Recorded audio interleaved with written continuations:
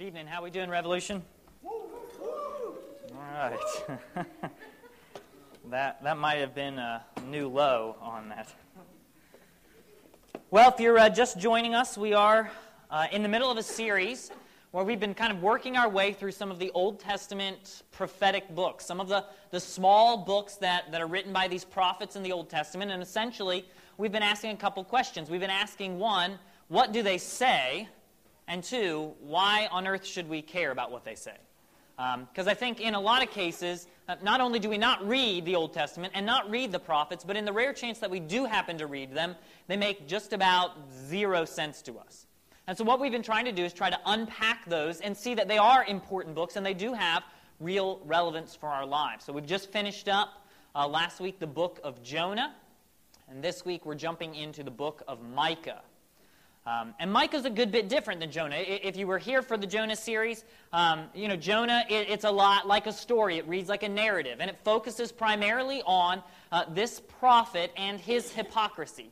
It focuses on this man of God who is a complete hypocrite, a complete bigot, and that's kind of the point of the story. Micah is really different. Micah is not focusing on the prophet. It is focusing on the prophet's message. And his message is really a lawsuit. God has some complaints against his people, and he's going to bring these charges to bear against them. And that's the sort of focus of the book. Micah is a prophet we could probably relate to here in southern Ohio. Micah is a rural prophet. He's a bit of a redneck farmer, probably. And he's called by God to go and to speak to the entire nation of Israel.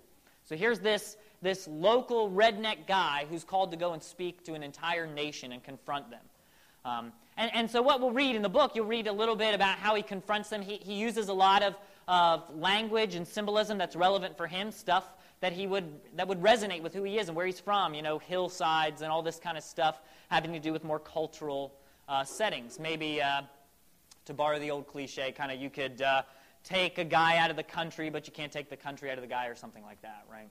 Which, of course, makes no sense to me because the country is where your GPS takes you to kill you quietly. It's not a place you choose to go intentionally. But in any case,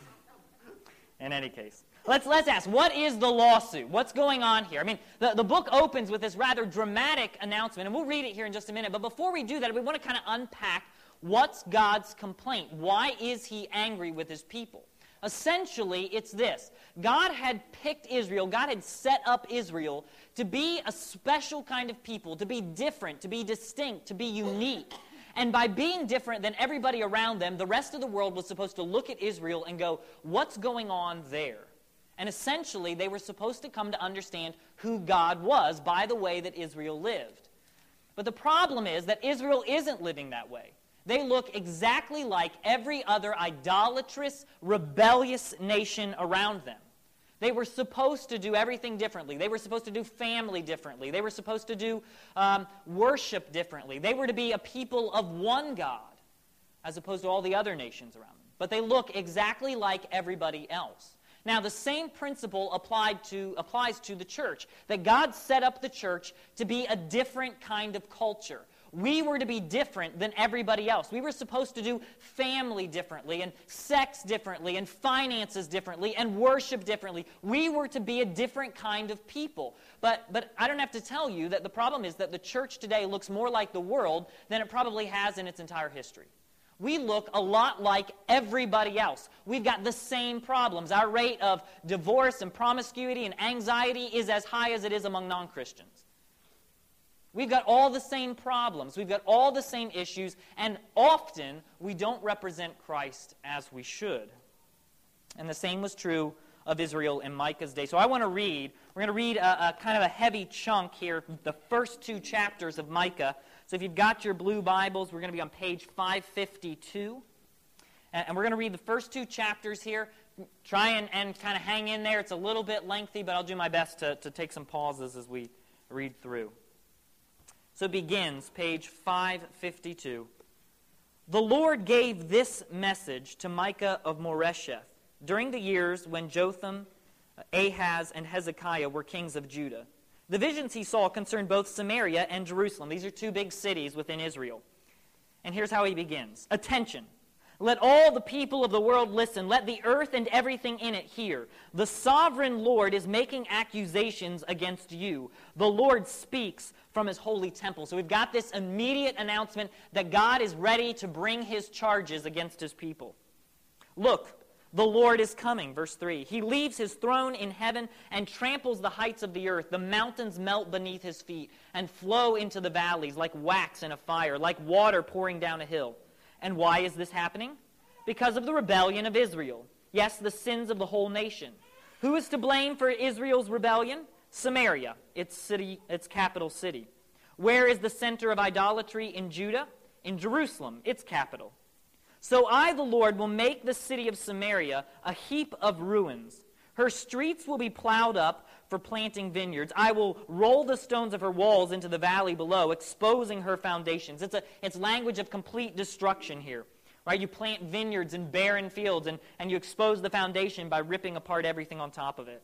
Verse 7, all her carved images will be smashed. All her sacred treasures will be burned. These things were bought with the money earned by her prostitution, and they will now be carried away to pay prostitutes elsewhere.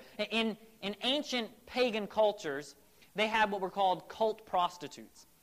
So if you went to church on a Sunday morning in an ancient pagan culture, that meant you were going to worship by participating in group sex.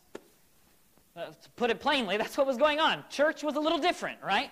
And what that essentially meant was you would go, you would pay a prostitute, and then you would do your little thing, and then the money that you used then would be used to buy all sorts of sacred items for the temple. And that's what's going on in this temple, in God's place, among God's people. That's what they're doing. And so God says, I'm going to destroy that, and what you used what you bought with this wicked money, I'm going to send away to be used for some other purposes. Verse 8, therefore I will mourn and lament. So now the prophet himself is speaking about his reaction. I will walk around barefoot and naked. I will howl like a jackal and moan like an owl. For my people's wound is too deep to heal. It has reached into Judah, even to the gates of Jerusalem. Don't tell our enemies in Gath. Don't weep at all, you people in Beth-Lephara. Roll in the dust to show your despair, you people of Shaphir. Go as captives into exile, naked and ashamed. The people of Zanan dare not come outside their walls. The people of Beth-Ezel mourn, for the house has no support. The people of Marith anxiously wait for relief, but only bitterness awaits them, as the Lord's judgment reaches even to the gates of Jerusalem. Harness your chariot horses and flee, you people of Lachish. You were the first city in Judah to follow Israel in her rebellion, and you led Jerusalem into sin. Send farewell gifts to Moresheth Gath. There is no hope of saving it. The town of Akzib has deceived the kings of Israel. O people of Marashah, I will bring a conqueror to capture your town, and the leaders of Israel will go to Adullam. All these crazy city names essentially saying God's going to destroy these cities as well. O people of Judah, shave your heads in sorrow, for the children you love will be snatched away. Make yourselves as bald as a vulture, for your little ones will be exiled to distant lands. Okay, chapter 2. Bear with me here. What sorrow awaits you who lie awake at night thinking up evil plans? You rise at dawn and hurry to carry them out, simply because you have the power to do so. We're getting into some specific sins now, not just general language about how they're idolatrous and evil, but specific language about the actions of these people. It's actions of oppression. When you want a piece of land, you find a way to seize it. When you want someone's house, you take it by fraud and violence. You cheat a man of his property, stealing his family's inheritance. But this is what the Lord says, I will reward you your evil with evil. You won't be able to pull your neck out of the noose. You will no longer walk around proudly, for it will be a terrible time. In that day your enemies will make fun of you by singing this song of despair about you. And here's what the song sounds like. We are finished, completely ruined. God has confiscated our land, taking it from us. He has given our fields to those who betrayed us. It's a pretty song, isn't it? Others will set your boundaries then, and the Lord's people will have no say in how the land is divided. Now, we've got some false prophets, some other prophets who are going to respond to all of this, to what Micah's saying, and here's what they say. Don't say such things, the people respond. Don't prophesy like that. Such disasters will never come our way. Should you talk that way, O family of Israel? Will the Lord's Spirit have patience with such behavior? They're saying, don't talk like that. Don't say those things about God and about us. God doesn't act that way towards us. Verse 7, the latter part, if you would do what is right, you would find my words comforting. Yet, and here God responds, yet to this very hour my people rise against me like an enemy. You steal the shirt right off the backs of those who trusted you, making them as ragged as men returning from battle. You have evicted women from their pleasant homes and forever stripped their children of all that God would give them. Up, be gone. This is no longer your land and home. You have filled it with sin and ruined it completely. Suppose a prophet, full of lies, would say to you, I'll preach to you the joys of wine and alcohol. That's just the kind of prophet you would like. Now hear a word of hope as the book ends, or the chapter ends. Someday, O Israel, I will gather you. I will gather the remnant who are left. I will bring you together again like sheep in a pen, like a flock in its pastures. Yes, your land will again be filled with noisy crowds. Your leader will break out and lead you out of exile, and through the gates of the enemy cities back to your own land. Your king will lead you. The Lord himself will guide you. Let's pray.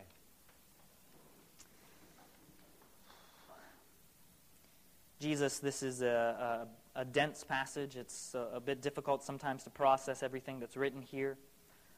It's a long passage. I pray that you would help us to stick it out right now, to be able to hear from you exactly what it is that you want us to understand from this text, and where I represent your will correctly, let that be heard, I pray. To your glory's name I pray it in Jesus' name. Amen. The book opens with this dramatic, sort of poetic introduction. Sort of the result of God's coming. It's this picture of God coming out of his holy temple, and he comes down into history, into time, and we've got this language in the opening verses here of mountains melting under his feet and valleys splitting apart. And there's this general idea that God is not coming for a little chat. He's coming in judgment and wrath. He's coming in anger, almost as if the sheer weight of his footsteps just destroys the earth. Now, it could be that he's just kind of speaking figuratively. God is a powerful, awesome being. It could be that Micah is saying that this is what the army of Assyria is going to be like. The army of Assyria is going to come down over the mountains and sweep into Israel and destroy them. God has already said he's going to use the nation of Assyria to punish his people. Now, if you remember when we were talking about Jonah, Nineveh is the capital of Assyria. And you remember, God told Jonah, I want you to go and I want you to preach to Nineveh, and I want you to warn them that if they don't repent, I'm going to judge them. And Jonah was sort of, uncomfortable with that idea. He wanted Nineveh to be destroyed, and God spares the nation, and now he's going to use them to punish his own people. It's a very bizarre, very frustrating, perhaps, setup that God has designed to use evil nations to sometimes judge his people. Why is God coming? The reason spelled out in verses 5 through 7 there, it talks about the sin of Jacob, the sin of Judah, and there's this general idea that Israel has failed to be the kind of counterculture that God wanted them to be. They look just like everybody else. Samaria is the capital city of the northern part of Israel, and it's a hotbed for idolatry and prostitution.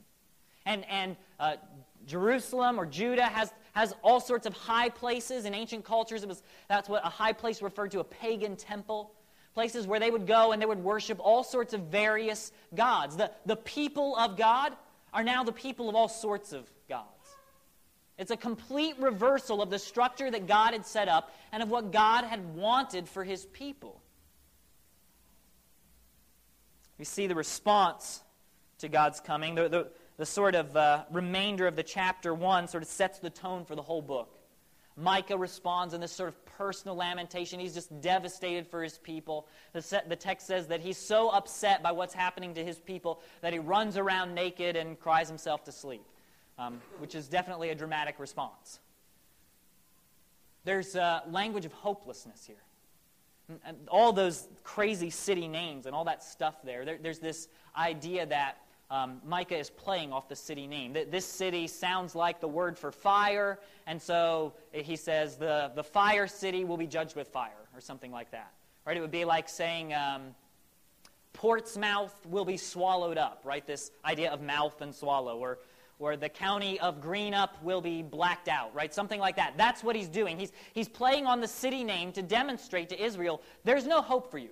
These people that you would call on to rescue you, to help you, they're going to be destroyed too. There's no hope for Israel. And even the latter part of the book, the latter part of the chapter there ends with this idea of children being taken away. Well, children represent a hope for a future. There's no hope here.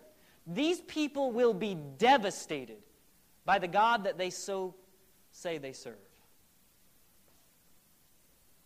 You see already how very vastly different Micah is from Jonah.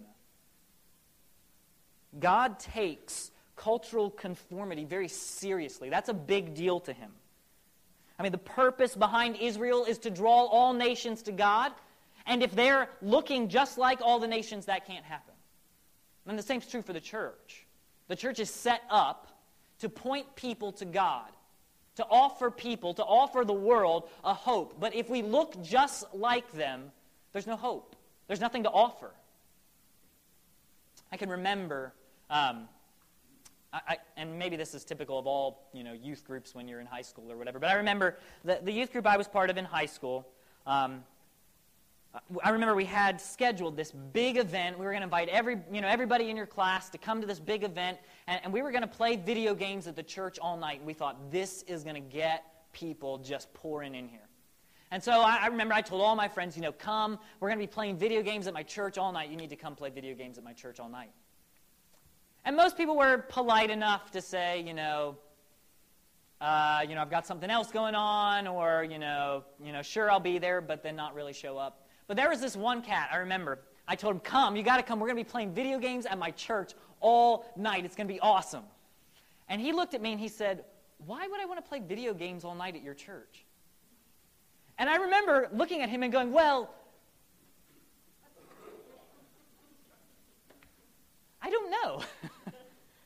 The honest truth was I didn't really want to play video games at my church all night. He said, I have a video game system at my house. I could just play at my house all night. And I thought, yeah, that actually sounds like more fun to me. What a silly thing. To think that somehow, I was going to just win people to this great event, video games at my church all night. Well, okay. See, and the problem is maybe not that we just do sometimes silly things and think that just kind of is amazing. This is going to be the breakthrough thing that just reaches people. It's not just that we do sometimes silly things, because in Israel's case, and sadly I think in the church's case, it's far worse than that. We don't just look like the world and try and compete with the world. We look like the world in some of the worst possible ways. Chapter 2 really spells out the heart of the problem and its oppression of the poor. In Israel's case, they are an oppressive people. Their leaders are basically conniving and scheming and coming up with ways to steal land and to steal property from people. And if you live in an agricultural society and somebody steals your land, what do you have left? You have nothing. You have no way to provide for your family. You have no hope. And God had set up, in the Old Testament, God had set up some structures, some ideas, some ways to protect his people from that very thing. He'd said, we were going to protect the poor so that they're always taken care of. And there was this thing called a Jubilee law. And the Jubilee said that every 50 years, all land was returned to its original owners. It was returned to its original tribe. So that you couldn't have this cycle of poverty. Every 50 years, it would be returned to its original owner. All debts would be forgiven, which is pretty nice. Every 50 years, all debts forgiven, right? I think that's a good way we ought to kind of go back to that. But here the people of Israel know this, and they're completely ignoring it. Not only are they ignoring it, but when the poor go and complain to the judge and say, this guy stole my land, and he refuses to give it back to me, though I earned it, it's been 50 years, when they go and complain to the judge, chapter 3 tells us the rich just bribed the judge. And the judge says, no, I'm going to rule in his favor. This is a seriously oppressive culture. God had set up very specific ways to protect the poor, and Israel just outright ignores those now. It's the complete opposite of what God had wanted. Now, it's not that there should be no distinction between lower class and upper class. There just is going to be. Not maybe there shouldn't be, but there is. There just is. There's a distinction between lower class and upper class. But the reality is God set it up so that those with means and resources were to take care of those who were in need. That was their responsibility. But it wasn't happening in Israel, and my fear is that perhaps it's not happening in the church either. Now, maybe the church isn't getting rich off the backs of the poor, but I fear sometimes that the church is part of keeping the status quo. That is, we maintain the current cultural structure that allows for the rich to get richer and the poor to get poorer. We maintain that. We maintain that maybe through some ignorant consumerism. We just don't pay attention to the ways that how we shop affects those who create. Or maybe we keep it by maintaining the prejudices of our culture. Right? People on welfare, well, they're just mooches off the government. Or maintaining prejudices like, that homeless person just needs to get a job. Which, by the way, might be one of the most ignorant things you could possibly say. And I have probably said it. Or we keep the status quo by refusing to invest personally in care for those in need. Oh, we might throw some money at a problem, but that doesn't usually fix a problem. The specific sins continue. It's not just that they're oppressive. In verses 6 through 7, we've got this picture of the preachers of God supporting the status quo. Look at chapter 2, verses 6 through 7. Here's what it says. Don't say such things, the people respond. Talking about Micah's warning. Don't prophesy like that. Such disasters will never come our way. Should you talk that way, O family of Israel? Will the Lord's Spirit have patience with such behavior? That's an interesting line there. They're essentially saying, if you keep saying that God's going to judge us, God's going to get you instead. If you would do what is right, you would find my words comforting. See, the preachers of God, the prophets, were essentially saying, we're going to keep things the way they are. We're going to pretend like what Micah's saying is completely false, and we're going to keep the status quo. We're going to fuel our position. It happens today. It happens with preachers who promote this sort of prosperity gospel garbage that says, it's all about what you can get. Who cares what everybody else gets? It's all about you and about what you can get to fuel your own life, to have your best life now or whatever. Or think about popular talking heads who said, there was a particular one a few years ago who said, if your church even hints about something like social justice, you should run because it's part of some liberal agenda. If your church doesn't talk about social justice, you should run. Because that's a biblical concept. Or how about this? There is a gentleman who's he's president of the Southern Baptist Convention's Ethics and Liberty Council. And in the lieu of the Trayvon Martin case, made some incredibly insensitive racial comments about the propensity of African Americans towards crime. Not only was that idiotic, but he should have been asked to step down from his role as the president of the Ethics Council. How do you get to be president of the Ethics Council and have such terrible ethics? I felt like the whole Trayvon Martin case was, I saw more ignorant, more oppressive language from Christians than anybody else.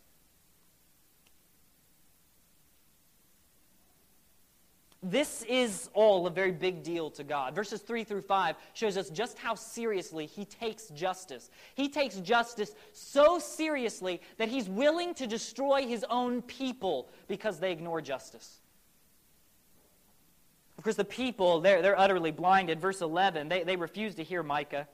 says, suppose a prophet full of lies would say to you, I'll preach to you of the joys of wine and alcohol. Let's have a party. God's not going to judge us. Let's have another party. This would be a prophet for you, he says. We have to be different than Israel. We have to hear the message of Micah because they did not, and God sent them into exile for it. Micah is calling God's people back to faithfulness. And Micah is calling us to the same kind of thing, calling us to faithfulness, to obey the God who cares about justice. I'm thankful that there are a number of great teachers who are catching on to this. And one guy is a pastor out of Manhattan named Tim Keller. And Tim Keller, I think, really carefully talks about this issue of justice. And he essentially says, he picks up on Jesus' language in the Sermon on the Mount. And Jesus says, blessed are the poor in spirit, for they shall see God. What does he mean there? What Jesus is talking about in the Sermon on the Mount is he's saying those who understand they are spiritually poor, they are in poverty spiritually. Those who understand that position will see God because they're not trying to earn salvation, they're given it. They know they have to go to God to receive it. They need His charity to get out of their state. Now Keller takes that, the poor in spirit, and he says, here's how the gospel changes the way we relate to the poor. Here's how the gospel affects our understanding of justice for the poor. And he gives 3 examples, and here's what he says. If you say, I refuse to help the poor, let them help themselves. Let them pull themselves out of this mess. Let them kind of pull themselves up by their bootstraps and get a job and do whatever. If you say that, Keller says you don't understand the gospel. Because that's not what the gospel said. The gospel said you were in poverty spiritually, and you couldn't pull yourself up by your bootstraps, and God came and rescued you. If you say, okay, I'll help the poor, but I'm only going to help those who deserve it. I'm not going to help anybody who's in poverty because of their own stupid mistakes. I'm not helping them. They deserve what they got. I'm only helping those who deserve to be helped. If you say that, you don't understand the gospel. Because that's not what Jesus did for you. If Jesus was only going to save those who were worthy, he could have saved himself a trip. Right? There weren't any. If you say, all right, I'll help everybody, but only if it doesn't cost me anything, you don't understand the gospel. Because Jesus didn't come and rescue spiritually poor people just by getting his hands dirty even. He got his body bloodied. It cost Jesus everything to rescue those in spiritual poverty. And if you say, I'm unwilling to do that, it's because you don't understand the gospel.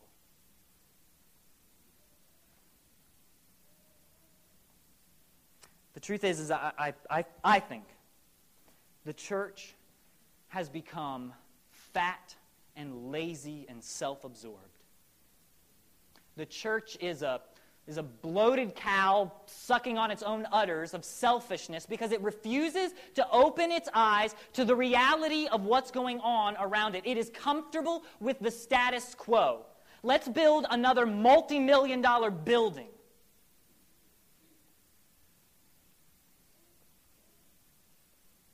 We must be different, or we will see the same kind of reality that Israel saw in Micah's day.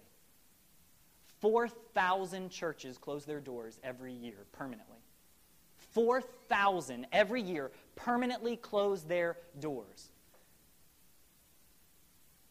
It is my prayer that Revolution would not be another one of those statistics. And that means that we have to be different. We have to be a counterculture. We have to see that justice is important to God. And the gospel is the way that we change. Really, at the end of the chapter 2, that's what we get, is a picture of the gospel presented all these centuries before Jesus. Micah is really, it's broken down into what's called 3 cycles. And each cycle has judgment and then hope, judgment and then hope, judgment and then hope. And so chapter 3 ends with hope. And verse 13 is really important. Here's what verse 13 says. It says God's going to bring his people back, and he's going to give them a new king. And here's what it says. Your leader will break out and lead you out of exile. They're going to come back to their land. And through the gates of the enemy cities, back to your own land, your king will lead you. The Lord himself will guide you. God's going to give his people a new king. And who's that king? That king is Jesus. Jesus is the king who's going to lead a people perfectly into justice. When he came the first time, he started that plan. The new kingdom is being built now. It's happening now. And the question is, will we serve the new king or will we maintain the status quo? It's my prayer that you will help Revolution do the former, that we will serve that new king and that new kingdom. It's great that we have some really great programs, really great things going on. I love our free market. I love our East End. I love the things that we do. I love that we work at Father's Table, all that sort of stuff. But that is just a small piece of what needs to happen. We've got a long road ahead of us to care about justice for our community. And my prayer is that you will be part of that. Let's pray.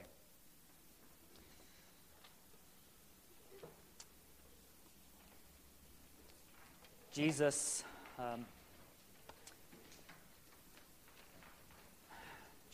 forgive me. Forgive me for having an attitude of arrogance and condescension towards the poor, of having a careless attitude about justice, of being almost apathetic at times. Because the reality is that justice is very, very important to you. And therefore, as a Christian, it needs to be important to me. Thank you that the gospel is not for only those who are wealthy and well-off and powerful, but it's for people in desperate, desperate states. People like me. I pray you would bless us to care about your mission in Portsmouth, your mission for communicating the gospel, and your mission for carrying out justice. And I pray this in Jesus' name, and amen.